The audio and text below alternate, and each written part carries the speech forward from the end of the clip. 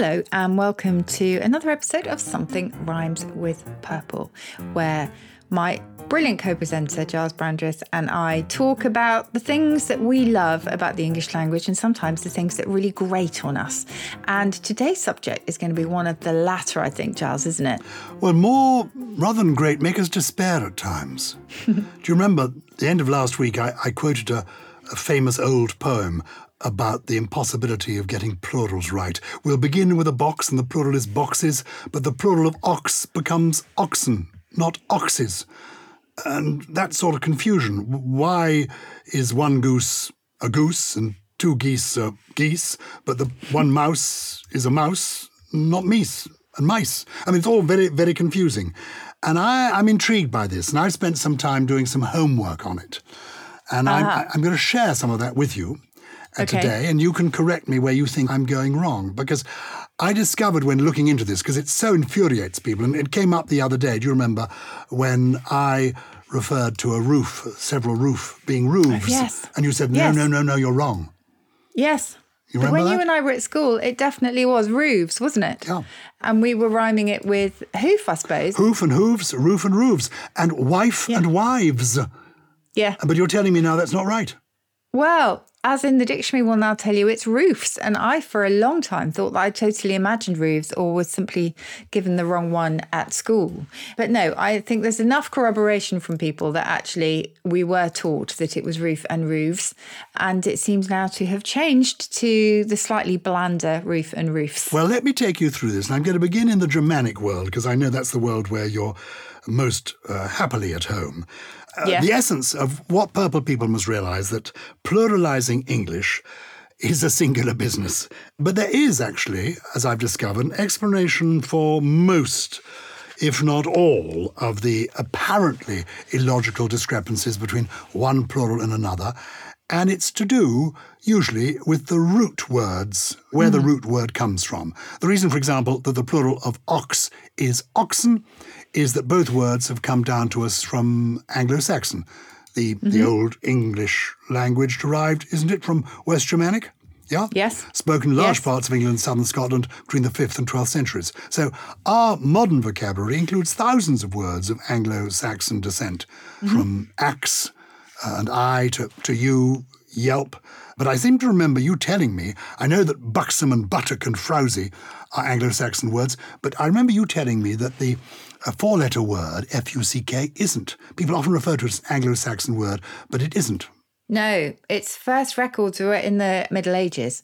So quite often we will refer to those good old Anglo-Saxon words as or as a euphemism, I suppose, for swear words. But actually only things like shit and bollocks, really, are from Anglo-Saxon, and the rest of them came about much later. This is going to be one of those episodes where people really learn a lot.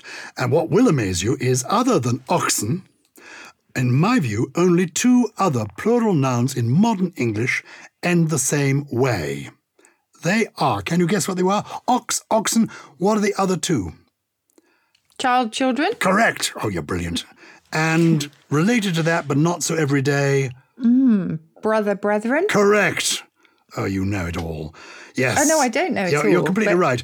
Once upon a time, other nouns like eye and house were pluralised as iron and hausen. And the plural of hose, for example, what you wear, used to be hosen. And, of course, we still have lederhosen. In German, yeah, that's the German plural. Still. So there's a Germanic explanation, too, for why we get geese from goose and feet from foot, because they change in form. These are known as, am I right, mutated plurals? Yes, because the vowels mutate in the plural. The mutation involving changing the vowel sound of the singular word in a process called umlaut. Is that right? Not as in the thing of an umlaut. Well, umlaut does mean a change in sound, so that definitely makes sense. Yeah. And actually, the en versus s thing is quite interesting because those two plurals coexisted for quite a long time, and I think the s was preferred in the south and the en was preferred in the north. I think I've got that right. Could have been the other way around. But there were sort of regional differences. And then eventually en in Middle English was ousted by the s as the kind of standard plural. And that, I mean, other examples of this, where certain words of Anglo-Saxon origin, when we pluralise them, change in this way. Foot becomes feet. Goose Yeah. becomes geese. Louse Yeah. becomes lice. Man Yeah. becomes men. Mouse, mice. Tooth, teeth. Woman, woman. Yeah. Just as a side here, correct me if I'm wrong, the plural of mouse is always mice, isn't it? Unless you've got a computer mouse. Well, let's argue about that. And also, unless you're American, because I know Americans of a certain generation are under the misapprehension that meese may be acceptable. This is thanks, you're too young for this, but there was a Hanna-Barbera television cartoon series when I was a little boy called Pixie and Dixie and Mr. Jinx, which featured as a regular segment Huckleberry Hound Show. That's when I saw it. That's when it was a regular on that in the late 1950s.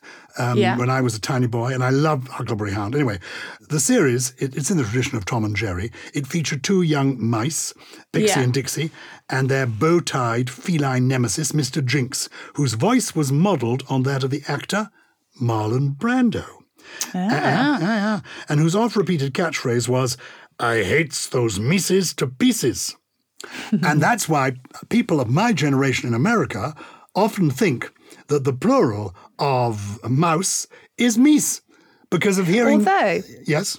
Can I be a right pedant here? Yeah, of course you can. If you look in the Oxford English Dictionary, that meese plural goes right back to the 1800s and was pretty much the common plural then. So it's got form. Well, move over, Marlon Brando. It's not you after all. It's the dictionary, as we always thought. Now, you say that the plural of the computer mouse is mouses, do you? Well, it can be either, I think. If I was to look this up in the Oxford Dictionary, I think it will tell you that as far as the computer sense of mouse is concerned, you can have either.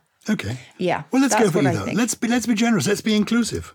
Now, when referring to other animals, the plural of moose is what? So the plural of moose is moose because it comes from Algonquian. So it's a Native American language, which is why we don't have meese or mooses. Very good. And there are other things like this. Fish. Well, there are people who dispute fish because when I was a boy again, Frankie Howerd sang a song about three little fishes. And some authorities, I think, allow fishes as a plural for fish. Yes, Oxford dictionaries do. This is because there was a song called Three Little Fishes, became a #1 hit in America in the late 1930s, recorded by Kay Kaiser and his orchestra, but popular in this country, the UK where we're speaking from, when I was a little boy, recorded by the comedian Frankie Howerd. So that's why some people say fishes, but fish, of course, is correct. Sheep. Anything to say about sheep? No, because the plural is sheep, and isn't it? Same for swine? Yes, same for swine. Yeah. Also quite confusing. That's Old English sheep. So we've had sheep in the language for since Anglo-Saxon times. Just on the computer mices, mices, I was combining them both there. The computer mice, if I look at a usage note in the Oxford Dictionaries, it says that people often feel that this sense of the word needs its own distinctive plural, but in fact the ordinary plural mice for the computer version is commoner, and the first recorded use of it is from 1984, and that is mice as well. So although it says you can have both, it does say the sort of most common one is mice. Good. Now, I want to get on to some spelling problems because the world of plurals is full of spelling challenges. Do you remember the Vice President Dan Quayle? How he got potato wrong. He spelled potato with an E on the end, and that's the only thing anybody will ever remember him for. It's awful, that, isn't it?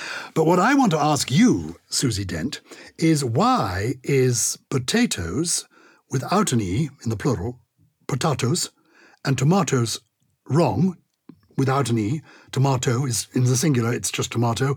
Make it plural, put an S on the end is incorrect. But avocados is correct, isn't it? Avocado, add the S for the plural of avocado. Can you explain that? I think it's purely, idiosyncrasy, but also the fact that avocado is from Aztec. Aztec, do you remember, it means testicle in the Aztec language because of its shape, because an avocado is slightly testicle shaped, and then came into Spanish, etc. But it doesn't quite make sense because potato came to us from, I think that's from Spanish. So it came through Spanish again and originally meant a sweet potato. And then a tomato, called a love apple for a long time because it was considered an aphrodisiac, is actually also, like avocado, from that Nahuatl language of the Aztecs. So it doesn't really make sense. And I think it is purely down to idiosyncrasy. And as you know, Giles, I have a spelling app with the wonderful Selinka lot, and we spend all our time trying to explain the etymology of words that can't be spelled phonetically, and there are so many of them. Well, help me with this. The word bus, as I know, comes from the Latin omnibus. Yes, for all. The plural can be buses, I think with one S-E-S, or buses, B-U-S-S-E-S. Am I right? Yes. And now I think you will find that the standard is buses with, in this country, B-U-S-E-S, whereas in the US, I think they have 3 S's. But in British English, the standard is just one in the middle. Buses is also an old-fashioned word for a kiss, isn't it? Oh, busse, that's Germanic. Is it? A bus or a busse. We have a little when we were bussing one another. And so there can be different kinds of buses. But the bus often ends up at a terminus. And the word terminus, like the word omnibus, it comes from the Latin, but the plural of terminus can be terminuses, one S-E-S, or it can be, I think, termini. It can be termini, but you'll find that with so many. But it's never terminuses with 2 S's. But buses can be with 2 S's. Yes, I know. But we're here to help. We're here to help. So let's yes, go on. What about octopus? Yeah, remind me what the answer is there. It's not what? Octopi, is it? It's, no. It's some other funny word because it's Greek and not Latin. It's Greek, exactly. So people wrongly assume because it's got the US, understandably, that it's Latin. And so they call them octopi. But actually, the standard plural is now the English version octopuses, with only one S in the middle. But the Greek, if you want to stick etymologically to its origin, is Octopodes. That's it. Octopodes. Yes. Octopodes. I'm warming up on this. Have I got time? Okay. Have I got time to explore a few things like nouns ending in Y? Because that always interests me. City becomes cities, cherry becomes cherries, calamity becomes calamities. That is actually a pretty standard rule, isn't it? If it ends in a Y, I-S is the plural. Yes, but remember that cherry, that's actually, again, misunderstanding on someone's part. Remember, English is chock full of mistakes. So we took the French cerise, and because it ended in an S, we assumed it was a plural. And so we decided to create the singular from cerise and came up with ceri or cherry. So we created cherry as a singular, even though a cerise in French is already singular, but we just misunderstood it. Good. Well, I like that. Now, I think it's a rule that if the noun ends in CH or S or SH or X or Z, you add ES to form the plural, like buses, or church becomes churches, quiz becomes quizzes, tax becomes taxes, wish becomes wishes. Is that right? Yes, I'm sure there'll be exceptions to that. And I've hit on one straight away. The example I gave you there of quiz becoming quizzes, suddenly there's an extra Z there. Where's that come from? Yeah, don't know. I did warn you that in this episode, a lot of the time I would be saying, it's funny that. Yeah. And I can't really give you an answer. But that's what's so intriguing, isn't it? Yeah. I mean, do you know where quiz comes from? Tell me. Can you guess what it might be a shortening of? Quiz? I don't know. I mean, I know to quiz is to look at something through a quizzing glass. People who are quizzical are inquiring, possibly. Is it a Latin phrase, quiz something, Q-U-I-S? Yes, it could be from the idea that it means what, but also it was probably influenced by inquisitive along the way. Oh. Yeah. Very good. I mentioned words ending in CH like church become churches. But of course, there's a special exception that is worth noting. And that's what's lovely about this. What I like about this is the fact there aren't any definitive answers in some cases. And it is to do with the evolution. We don't need to put everything in boxes. We can have disagreements. As a rule, words that end with CH do require the plural ES. Witches, watches, batches, bitches.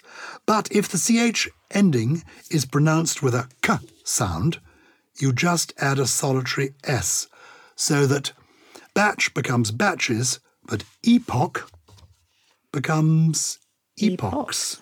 Yeah. Monarch becomes monarchs. Monarchs. Stomach becomes stomachs. I love it.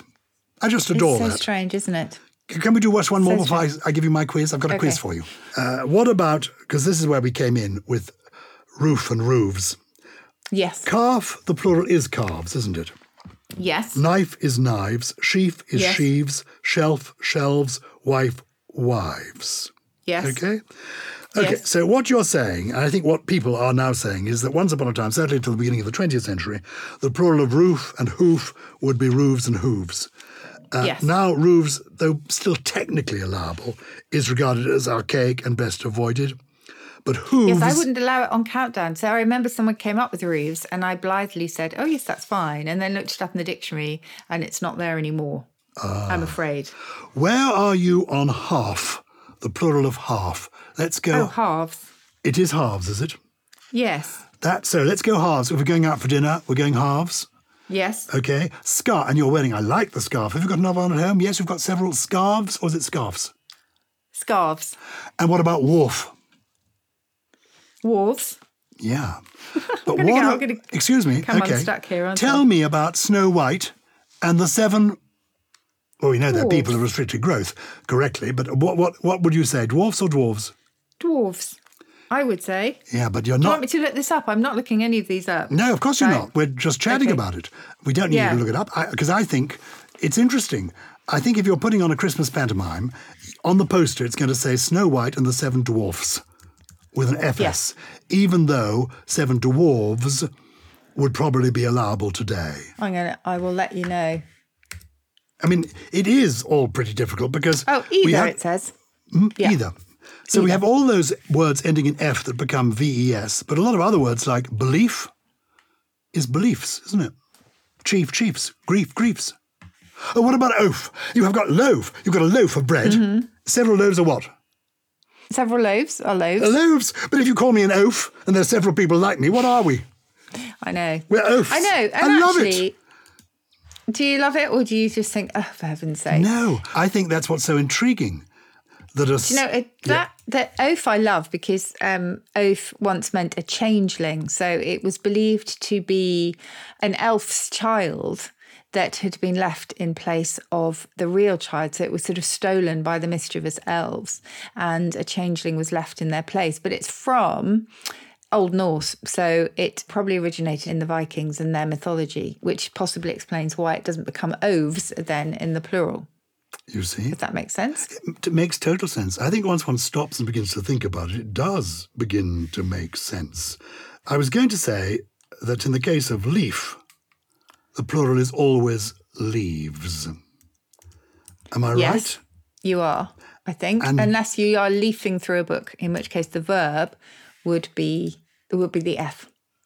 Make sense? It would make sense. And unless there are Yeah. people listening, as I know there are, in Canada. Oh, yeah. We're very lucky. We have a big Canadian following for Something Rhymes with Purple. And no doubt somebody will be writing to us from Toronto to tell us that all their life they have supported the Maple Leafs hockey team. Really? Yeah. Do you know, the wonderful thing about the Oxford Dictionary that I have in front of me is that I can actually click onto US English, and I think it also includes Canadian English. So I'm putting leafs in here, and it simply takes me to the verb. Yeah. So I'm sure you're right. It's probably just not registering Canadian English, which it needs to. But that's fascinating. I didn't know that.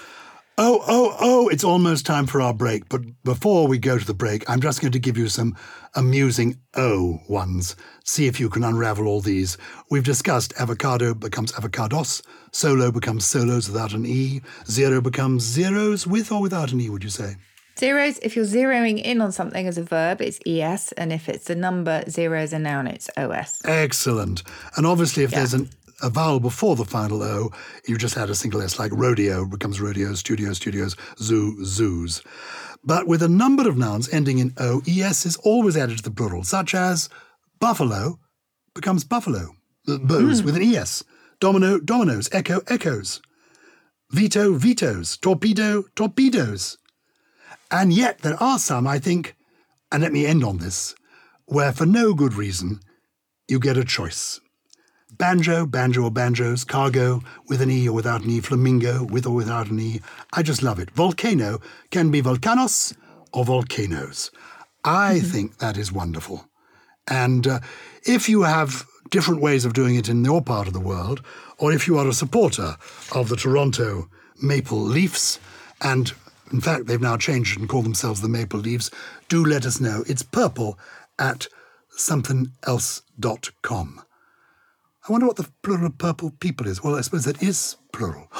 Maybe that will be another explosion on a different day. Let's take a break. Welcome back to the episode where Giles has been leading me through expertly the tortuous world of plurals. And I'm slightly nervous now, Giles, because you've threatened me with a quiz. Well, it's just a few questions. I want to know what the plural of certain words and phrases correctly should be. For example, Attorney General. Ooh, Attorneys General. You're correct, because you're speaking in the United Kingdom. As with Solicitors General, Postmasters General, Secretaries General, the general in these compounds originated not as a noun, like a military general, but as an adjective, general as opposed to specific. But in America, it's Attorney Generals. Here in the UK, it's Attorneys General. So you scored a point. Okay. Scampi, looking for the plural. That is plural, surely. Correct. Well done. I tried to fool you. I couldn't. It's not scamper. Scampi is the Italian plural of scampo. Like panini and panino, isn't it? Except no one ever says panino. Panino. Sounds like a character. I'll have a panino for lunch. And it made my nose grow very, very long indeed. Lord Lieutenant. I think it's the same. Lord Lieutenants in the US and Lord's Lieutenant for us. Lord Lieutenant because they're lieutenants representing the Lord or Sovereign. Yes, you're right. But actually, I don't think they have Lord Lieutenants in the US. They haven't bothered about that. What about Sergeant Major? You see, if I was saying this in everyday conversation, I would say Sergeant Majors. But it's probably wrong. I think they all follow the same rule, don't they? Because Major here is the adjective. Well, Sergeant's Major is allowed, but Sergeant Majors is preferred as being more natural. So you got it right again. Okay. You see, your instinct is always so sure. Mother-in-law. Mothers-in-law. Correct. Court-martial. Courts-martial. Very good. Martial here is the adjective for military, which is why courts-martial is preferred. But court-martials is also acceptable. Sleight of hand. Oh, I like this one. I'd never, ever put that in the plural. Well, several people doing it. Remarkable series of sleights of hand. Sleights has to be because, again, of hand is, you wouldn't have sleight of hands, I don't think. What about Jack in the Box? I would say Jack in the Boxes, but that's probably wrong. Well, I think that's quite a difficult one. Jack's in the box because it sounds better. But you're right. Actually, it should be Jack. Because if you've got a series of toys and they're all Jack in the Boxes, you've got a series of Jack in the Boxes, haven't you? Rather than a series... Or Jacks in the Boxes, it would be, wouldn't it? Yeah, exactly. So the joy of this is some of it you can make up as you go along. I love it. Femme fatale. Femme with an S, fatale. With an S as well, both of them. Yeah, of course, sorry. Yes, and finally, cul-de-sac. Cul-de-sac, bottom of the sack, or arse of the sack is its literal meaning. Yep. Should be CULSDESACS.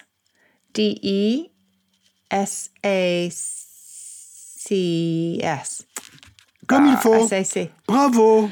Salut la copine. Susie Dent knows all the answers. 10 out of 10. Is that right? Of course it is. You're brilliant, Susie. Oh. Inside that amazing head of yours is so much incredible information. It's quite fantastic.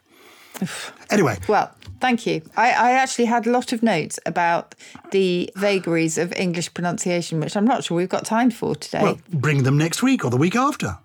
It's going to be me saying, well, it's just because English words came from so many different roots and that's why I pronounce them differently. And I will sound like a bored record, but not a bored record or a stat record. But I'm very happy I know a lot of our listeners get hot and bothered about pronunciation, totally understandably. So we can definitely talk about it if you would like. I would like to talk about that. I want to return to plurals another day, but immediately I want to get on to the communications we've had from people around the world. Starting in Glasgow, Mike Mason has been in touch. What is the origin behind words that are only plural? Like pants, trousers, scissors. My Welsh wife often says, pass me a scissors, and it drives me mad. I understand that. It mostly is because these things like binoculars is the same. We talk about a pair of trousers, pair of scissors, pair of binoculars, because they have two parts to them and it's as simple as that. And of course, trousers began as two separate parts. They were coverings for the whole leg that were then tied together. They were separate and they were tied together at the waist. And when they became a single garment, they still retained the plural. And so, yeah, it's simply to do with the fact that they have two components generally to them. Good. We were talking about mice and meese and mises. There's a library mouse inquiry from Rachel McElhenney. I was listening to your latest episode where the topic of bookworms came up. I thought you might like the Spanish equivalent, which is raton de biblioteca, or library mouse. I always picture one wearing some glasses while he reads on the floor. I love that. So we've got bookworms, library mice. It would be great to hear any others from around the world. People can email us at purple@somethingelse.com. Great. Somebody who has is Graham Stokes. I'm an automotive lecturer. In a lesson recently, we were discussing car airbags, and I was asked why the detonator used to set off an airbag was called a squib. I'm aware of the links that the word has with explosives and fireworks, as in its definition, and the meanings behind the phrases like a damp squib, but was unable to explain the etymology of the word and why it's become known as a squib. Are you able to help? Yeah, tell us. Well, do you know what? We don't really know. It goes back to the 1500s, and perhaps because it is a kind of small hissing explosion, if you like, perhaps it's kind of squib, perhaps it's slightly imitative or echoic in its sound. But to be honest, I'm not sure squib to me really sounds like a hissing sound before exploding, but it's got lots and lots of different meanings. It can be a filler in a newspaper, it can be a weak person, it can be a short kick on kickoff in American football, and in baseball I think it's a blooper, I think.